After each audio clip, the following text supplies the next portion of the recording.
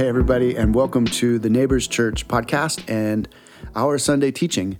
This past Sunday, the file got corrupted, but this teaching we consider such an integral part of our community that we felt it important to re-record it. So I'm in Shua's garage studio, gonna give this teaching one more time for the sake of you, dear listener. So I pray you're blessed. I pray you're encouraged. I pray your formation takes the shape of the kingdom of God, and that Jesus would dwell in your heart with joy and flourishing. Let me pray for us. Father, thank you for an opportunity to capture the things that we find most important for our community and to share our teachings for those that weren't there and for those that listen in on what we're doing as a church. And so we worship you now. And these values are so integral. They form the very DNA of who we are as a people.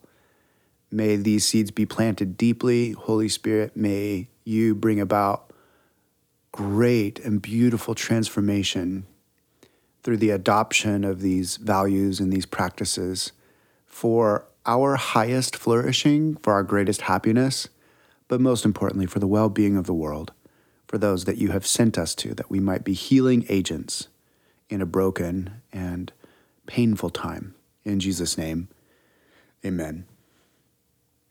Well, a couple years ago, when our family was still living out in College area, one of the local churches out there had on their marquee the section of our topic text from which we draw our second value. Psalm 46, verse 10 reads this way: "Be still and know that I am God." This little church, in the 2 years that we were living out there, they never changed the sign. In fact, it's probably still out there today. If you live in the San Diego area, you could drive out to College area and you would see "Be still and know that I am God" still posted on that little church marquee.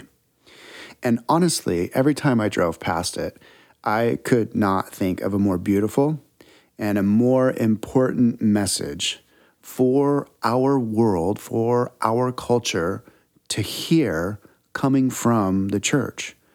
You know, if you're listening to this podcast, you were invited by somebody to check it out, and you're considering Christianity, you're curious, you're looking for something, that should sound amazing to you in your ears. It should bring a stillness about you. Just even hearing the words, "be still and know."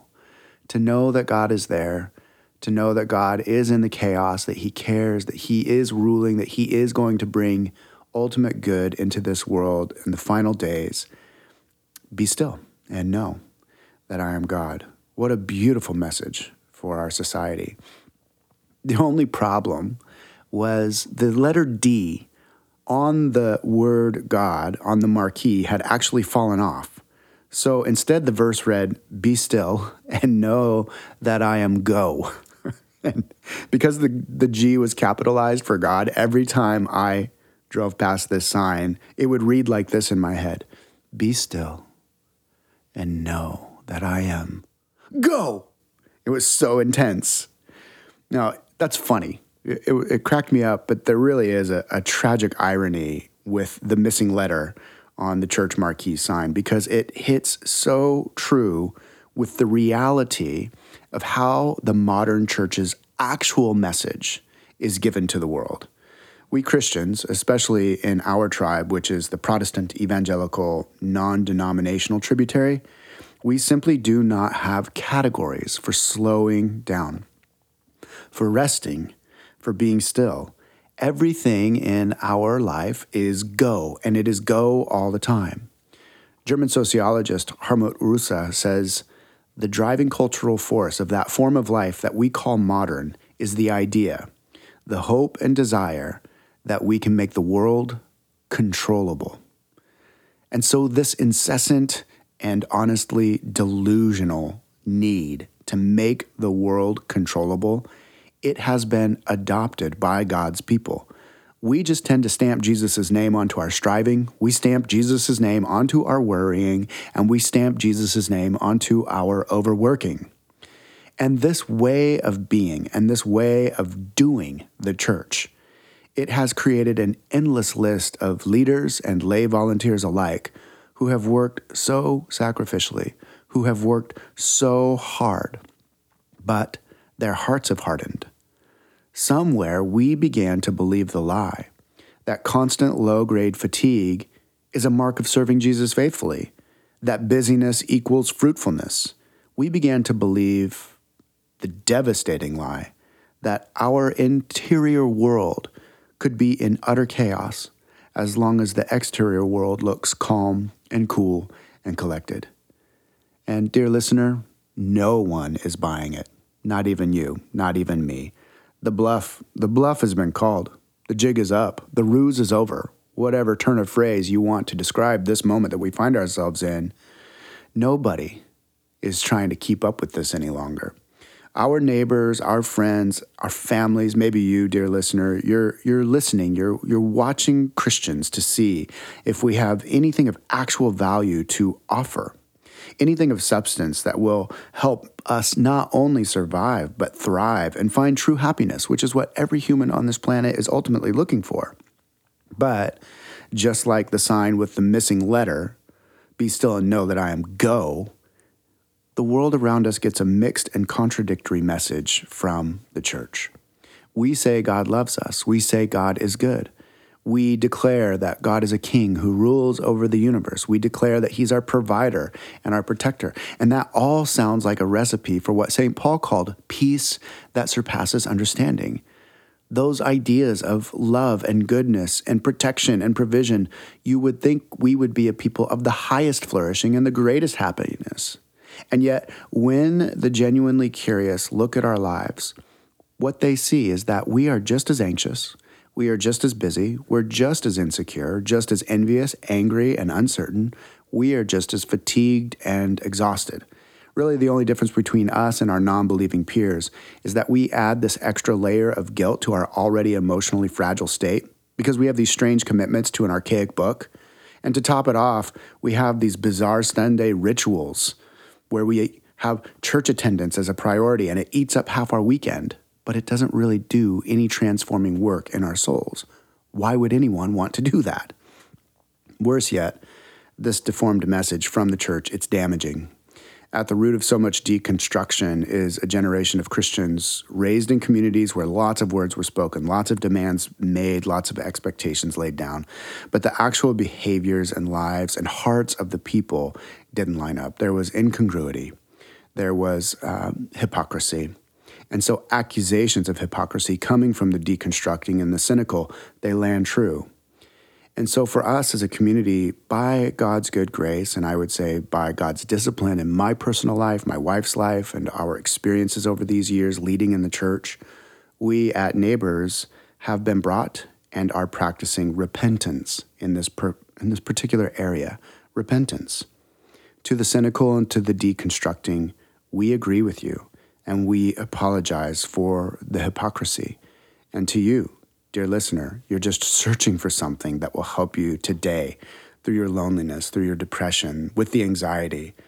We are sorry that we haven't shown you the way. We may have spoken words about knowing the way, but our actual lives have not shown you the way as we've been living it. And so, in our repentance, we turn from our activity and we learn to be still. We also recognize that we have not figured this all out. In the church planting world, it's such a curious thing when new people join a church. There's always these little quips and quotes that come back to me. Oh, Neighbors Church, you guys are doing it. You figured, yes, stillness and simplicity and spirit. Wow, you guys are the ones doing it right. That's crazy. That is crazy. And we are not doing anything right, but we do, as an act of repentance, hold the second of three values, stillness, as paramount in all that we not only say, but in what we actually do with our lives. So our tagline on our website for this value reads, stillness. We are embodied souls. By becoming still and attuning our awareness to God, we are reconnected with Him in loving union. Stillness is the practice of the presence of God, detaching from our past, not fixating on our future, but simply being with God. And so for us, stillness is all about becoming present to what is actually in front of us in any given moment. Stillness creates a posture of heart, mind, body, and soul that is eventually saturated with God. And this practice of stillness, this value of stillness, slowly over time brings personal human flourishing. And that flourishing overflows into our circles of influence for the well-being of others. We become what Friedman called a non-anxious presence in the midst of all of the panic. Stillness is a way of being in the world where we have slowly stopped running from our past, and we have slowly stopped anxiously striving towards our future. Stillness is an act of letting go. We recognize that we do not have control. We never had control. We never will have control. And as you begin to practice stillness and you make it one of your own personal values, those initial days, those initial months, even the initial years of learning to slow down, rest, be still, they can be terrifying because we've believed the lie, as Hartmut Rosa says, that we can make the world controllable. So when we get still, we begin to ask ourselves, if we're not moving and doing, isn't everything going to fall apart? Who's going to take care of us? Who's going to protect us? Who's going to provide for us? If we're not pressing and pushing and keeping up with hustle culture, how are we ever going to amount to anything? How will we become someone? Who will know us? Who and how will we be loved? At the root of our anxious striving is a need to be known, accepted, and loved. And so stillness is about radical, revolutionary, heart-transforming trust in the God who knows us, protects us, provides for us, and loves us. Now, Jesus of Nazareth, his life, his teachings, his rhythms, he modeled a way of being in the world that was tremendously productive, more productive than you and I will ever be. Very, very active. Jesus' activity was constant, it seemed. But Jesus lived from a place of repose and rest. He spent 40 days prior to the launching of his public ministry alone in the solitude, in the wilderness, in the desert, where the Spirit had led him to be tested by Satan himself. And so there in the silence and in the quiet, Jesus learned to be still as he trusted in his Father. Throughout his ministry, we see Jesus practicing this discipline of silent mornings of prayer in the quiet, alone. And so Jesus taught us rhythms of work to retreat, retreat to work. In every way, from stillness, Jesus acted. To do so, what we know about him is that he believed certain things, and then he physically embodied those beliefs through practices. Jesus believed the truths of God, and then he behaved in accord with those truths. It was congruous. There was no lack of integrity. There was no hypocrisy. From Jesus' life, we see that there is a twofold path to stillness, and both poles of the path are required: belief and embodied practices. Belief and our behavior. These twofold pieces of the puzzle are what will create deep stillness in the soul over the course of our lives. Let's start with belief. Stillness is formed by what we actually believe. It starts with our deepest faith structures. And so Jesus, he believed that he was loved perfectly as a child of God, and he lived out of that security. He didn't need to strive to maintain his image. He didn't care what the cultural elite of his day thought. He didn't even really care what his disciples thought. He knew himself to be secure as his father's loved son. Jesus believed that his Father would protect him and provide for him. In panic-inducing situations, Jesus would make these ludicrous comments towards the Roman soldiers who were coming to take him. Don't you know that I could call upon legions of angels to protect me? He was so certain of God's protection. He was so certain of God's provision for him. And so Jesus' life, which was free from material attachments, reflected the depth of his trust. Jesus believed that God's purposes were unfolding on the day in, day out of his life. And so he didn't need to strive or hustle or make it happen. Jesus believed. Now, the author of Hebrews, he pastorally encouraged his community, picking up on this necessity of belief for stillness, saying, Hebrews chapter 4, verses 1-2, "Since the promise of entering his rest still stands, let us be careful that none of you be found to have fallen short of it. For we also have had the good news proclaimed to us, just as they did. But the message they heard was of no value to them, because they did not share the faith of those who obeyed." The author here is speaking of the ancient Israelites, who didn't combine faith with the messages they heard from Moses. The ancient Hebrews never actually entered into God's rest throughout the entirety of the Old Testament because they never came to deeply believe. Their faith structures were never truly surrendered to God. They never observed and took into account the work that God had done for them and let it bring them to a place of rest and stillness. And so the messages that were given by Moses were never met with faith that produced rest. Instead, they were always resisted with anxiety and strife. Throughout the Old Testament narrative, we see the ancient Hebrews panicking, worshiping other gods, taking matters into their own hands, never becoming still, because they never actually believe in the goodness and the capabilities and the guarding of Yahweh, their God. Millennia after the Exodus, God was still pleading with his people through the prophet Isaiah, saying, "In repentance and rest is your salvation. In quietness and trust is your strength." But you would have none of it. And so the Hebrews never surrendered the weight, the fullness of their lives into the hands of God. And so they withered away in wildernesses and exiles of constant activity, pointless distraction, crippling doubt, terrible anxiety, and ultimately separation from God's presence. Understand something about the book of Hebrews. Hebrews is a sophisticated message. It's really a sophisticated explanation on how Jesus' life, death, and resurrection has done all that is needed for you and I to be completely forgiven, forever accepted, brought into the dance of love within the Holy Trinity. Hebrews explains to us that one day we will be glorified in the kingdom to come, co-ruling the universe alongside Jesus. The truths that are presented in the book of Hebrews, when we begin to believe them in our deeps, we are forgiven, accepted, adopted. We are part of the Trinity. We are part of one another. One day we will co-rule with Jesus. The only thing that deep type of belief and those types of truths can produce is rest. It's stillness. And so the entire book, really the entire Bible, is ultimately a call for humanity to believe in the goodness and capabilities of God and to rest in him. But we need to understand something. This is so important about biblical belief. Because biblical belief is more than an intellectual assent to something in agreement. You, as a late modern Western, believe that you are a jar in a brain separated from your body. We have all these categories: a disembodied spirit, a soul that's separated from the body, a body that's separated from the mind. But biblical belief surrenders everything: heart, mind, body, soul, the whole weight of one's being and purposes into the hands of God. And so we have to actually embody our beliefs. And this is that second pathway to stillness. At Neighbors, we like to say we have to get our theology into our biology. Our beliefs have to actually get into our bodies and behavior. So, for example, when Jesus says, "Today has enough trouble of its own, don't worry.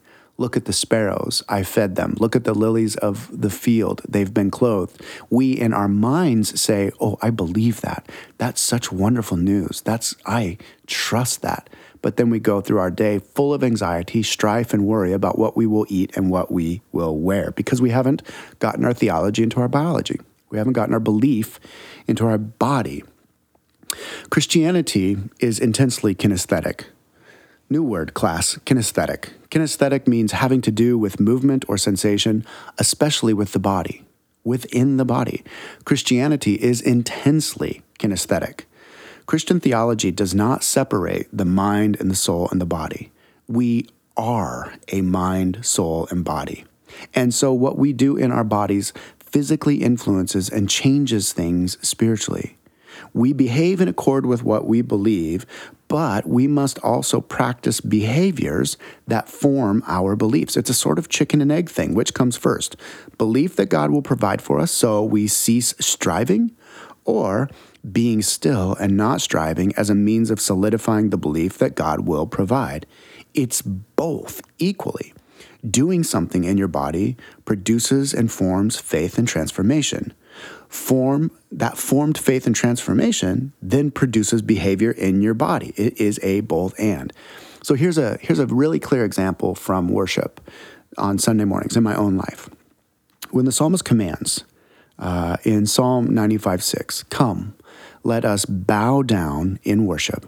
Let us kneel before the Lord our Maker. That is not just pretty spiritual imagery.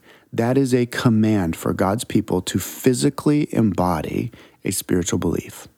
And so we are to bow physically before God. Why? Because we believe that He made us. We bow because it's humbling, because we believe that God is mighty. He is the authority. We literally physically kneel as an act of surrender and subjection to our God that made us and to His power, not just in our belief, but with our physical bodies. Christianity is kinesthetic. But truth be told, and this I'll just speak from my own life, many times, so many Sundays, I am not overflowing with this sense of deep certainty that the Lord is my maker.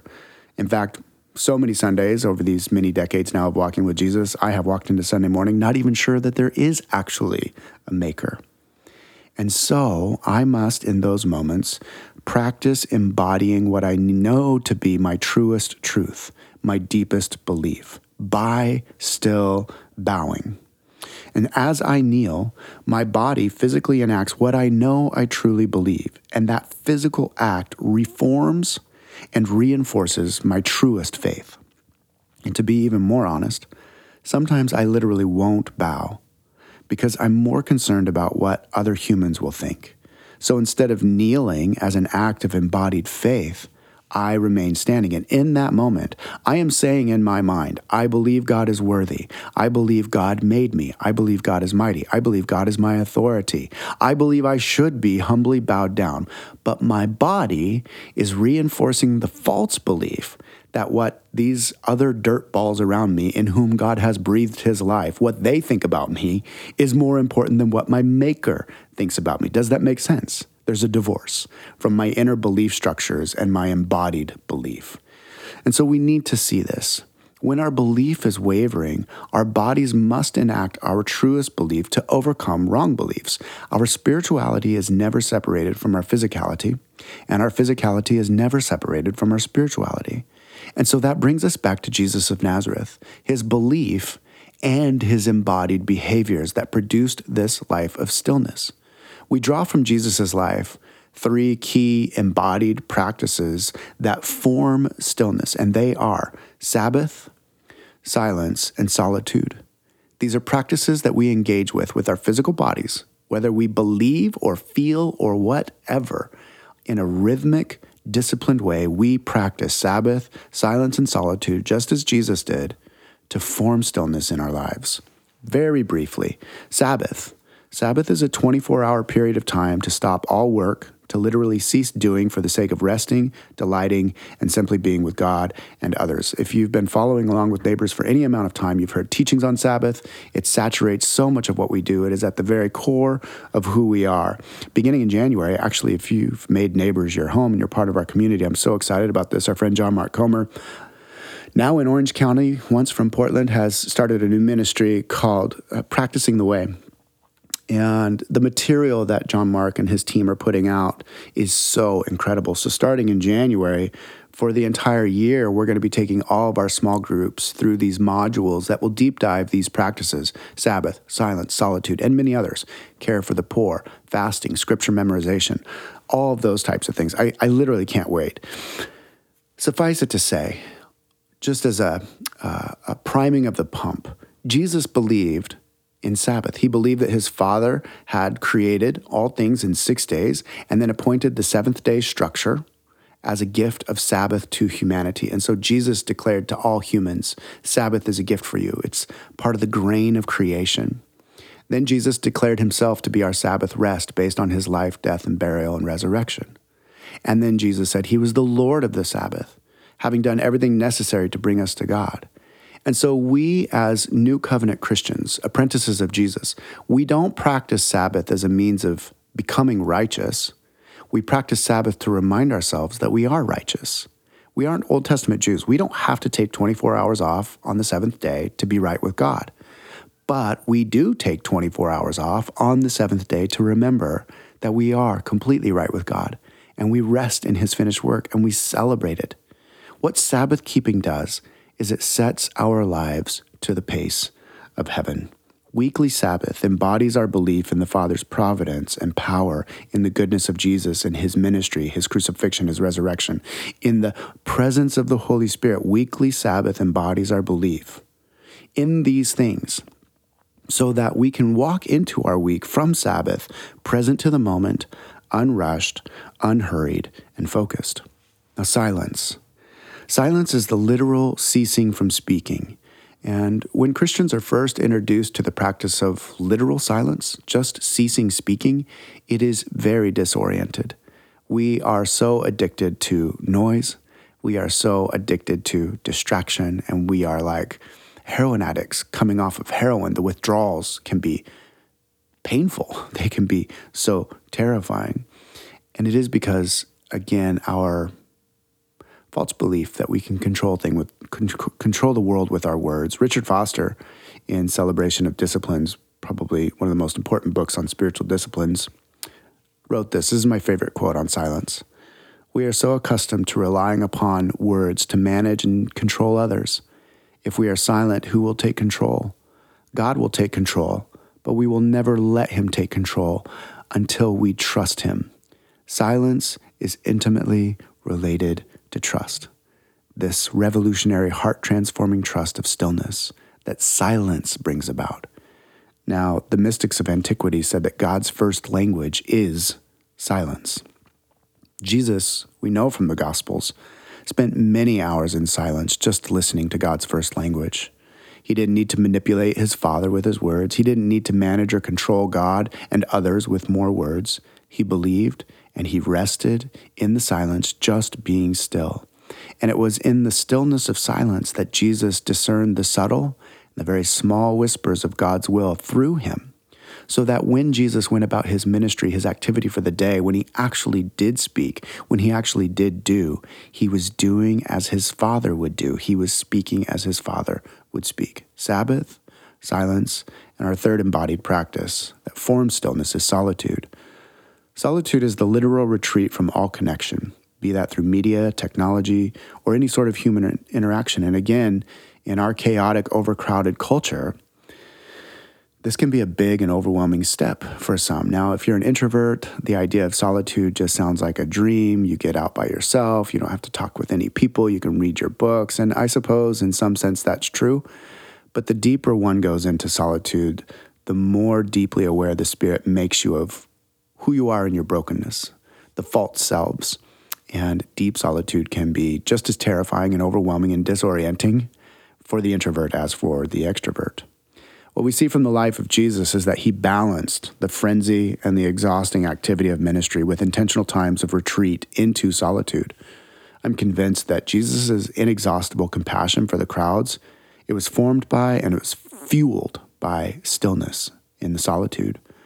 Early morning times of prayer in the quiet and alone, Jesus was reinforcing the belief that his Father and the Spirit were with him, working through him, that he was never, ever truly alone.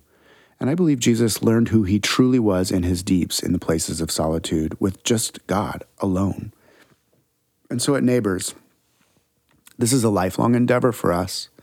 Over the course of our entire lives, we implement in a disciplined way, intentional ways, these types of embodied behaviors, these practices, and many others that will be rolling out again in 2023. But as a means of unifying, we do this to unify our message to the world, not only through our words, but also through our ways. And as we get ready to wrap this up, I don't ever want to overpromise and underdeliver on this stuff. This requires a tremendous amount of effort. We Christians, especially in our affluent and fast food culture, we want things handed to us on a plate, and we want it to come easy. But nothing good in life comes easy, especially soul transformation. And so the movement towards stillness requires a tremendous amount of effort. The paradox of stillness is that it requires intense activity of a certain kind to develop and to grow in. Rest requires labor. Again, the very sophisticated author of Hebrews chapter 4, verse 11, put it this way: "Let us, therefore, make every effort to enter that rest, so that no one will perish by following their example of disobedience." If you're excited about solitude, stillness, Sabbath, becoming a person of presence and stillness, just understand that it will be arduously hard work. We must labor to believe, and then we discipline our bodies to manifest what we say we believe. We counterform our minds through meditation and scripture and memorization, and then we manifest with our bodies what we have read and come to believe. Some of Jesus's most famous words, they reflect this combination of resting to work and then working out of that place of rest. Matthew 11, "Come to me, all you who are weary and burdened, and I'll give you rest. Take my yoke upon you and learn from me, for I'm gentle and humble in heart, and you will find rest for your souls, for my yoke is easy and my burden is light." The paradox is in his words, come to me. That's our effort. That's our work. We must make the intentional movement towards him, all you who are weary and burdened, and then I will give you rest. The rest he gives is given as a gift to just freely receive. But then Jesus says, take my yoke upon you and learn from me. A yoke was an ancient implement of work. We come to Jesus to receive the work that he has called us to do, not just to sit and ponder our navels, but we must learn to work from a place of rest out of his ways, because he says he is gentle and humble in heart, and then you'll find rest for your souls. Then the yoke is easy. Then the burden is light. There's an Eastern Orthodox scholar that I was reading a couple years ago now, and he quotes and talks about this idea of the rest that Jesus intends to give us and what kind of rest it actually is. He writes, "True, Jesus gives us rest, but we must be clear that such rest is totally different from resting up in order to get back to the daily toils of life, different too from the recreation or distraction or vacationing, all of which are ordered to getting back to the serious part of life. It seems to me that this rest for our souls is intended by Jesus to be a real and genuine state of life, the natural condition in which a child of God habitually exists, and not just a passing phase of recovery. It is a deep condition of the soul that is quite compatible with all the ordinary activities and efforts of human life. The one who truly becomes God's child, like Jesus, enjoys such rest as the very element of existence in which he swims." Oh my gosh, doesn't that sound incredible? Doesn't that sound like something of substance that would bring flourishing and deep, deep happiness? Rest is a state of existence. This is what is on offer to us in the practices of Christianity. It sounds incredible, but it will be a lifetime endeavor full of intense effort, friends. We will spend the rest of our lives discerning the false beliefs that have been driving us, having them reformed by the scriptures, and then having our minds renewed by the words of God, and then embodying those practices, whether we feel them or not, that bring about the realities of what we say we believe. As we approach 2023, these practices will continue to be an integral part of who we are as a community. I just want to encourage you as we wrap up, if there's been any inkling of hope stirred in you today, that's the gift of the Holy Spirit. That there's a way of being that your King invites you into, that's not constantly striving, that's not always overwhelmed. It requires simplicity. You do have to let go of a lot of stuff, the materialism, the overcrowded calendar, the distraction. And then you have to put effort into becoming still. If you think of us as on a hamster wheel, the momentum just keeps carrying us. And so you have to slow it down ever so incrementally and carefully. But the end of all of this, friends, the end of all of this, as the author of Hebrews says, is union with God. Your God is for you today. He's with you. He loves you. He knows what you need before you even ask. He intends to work through you today.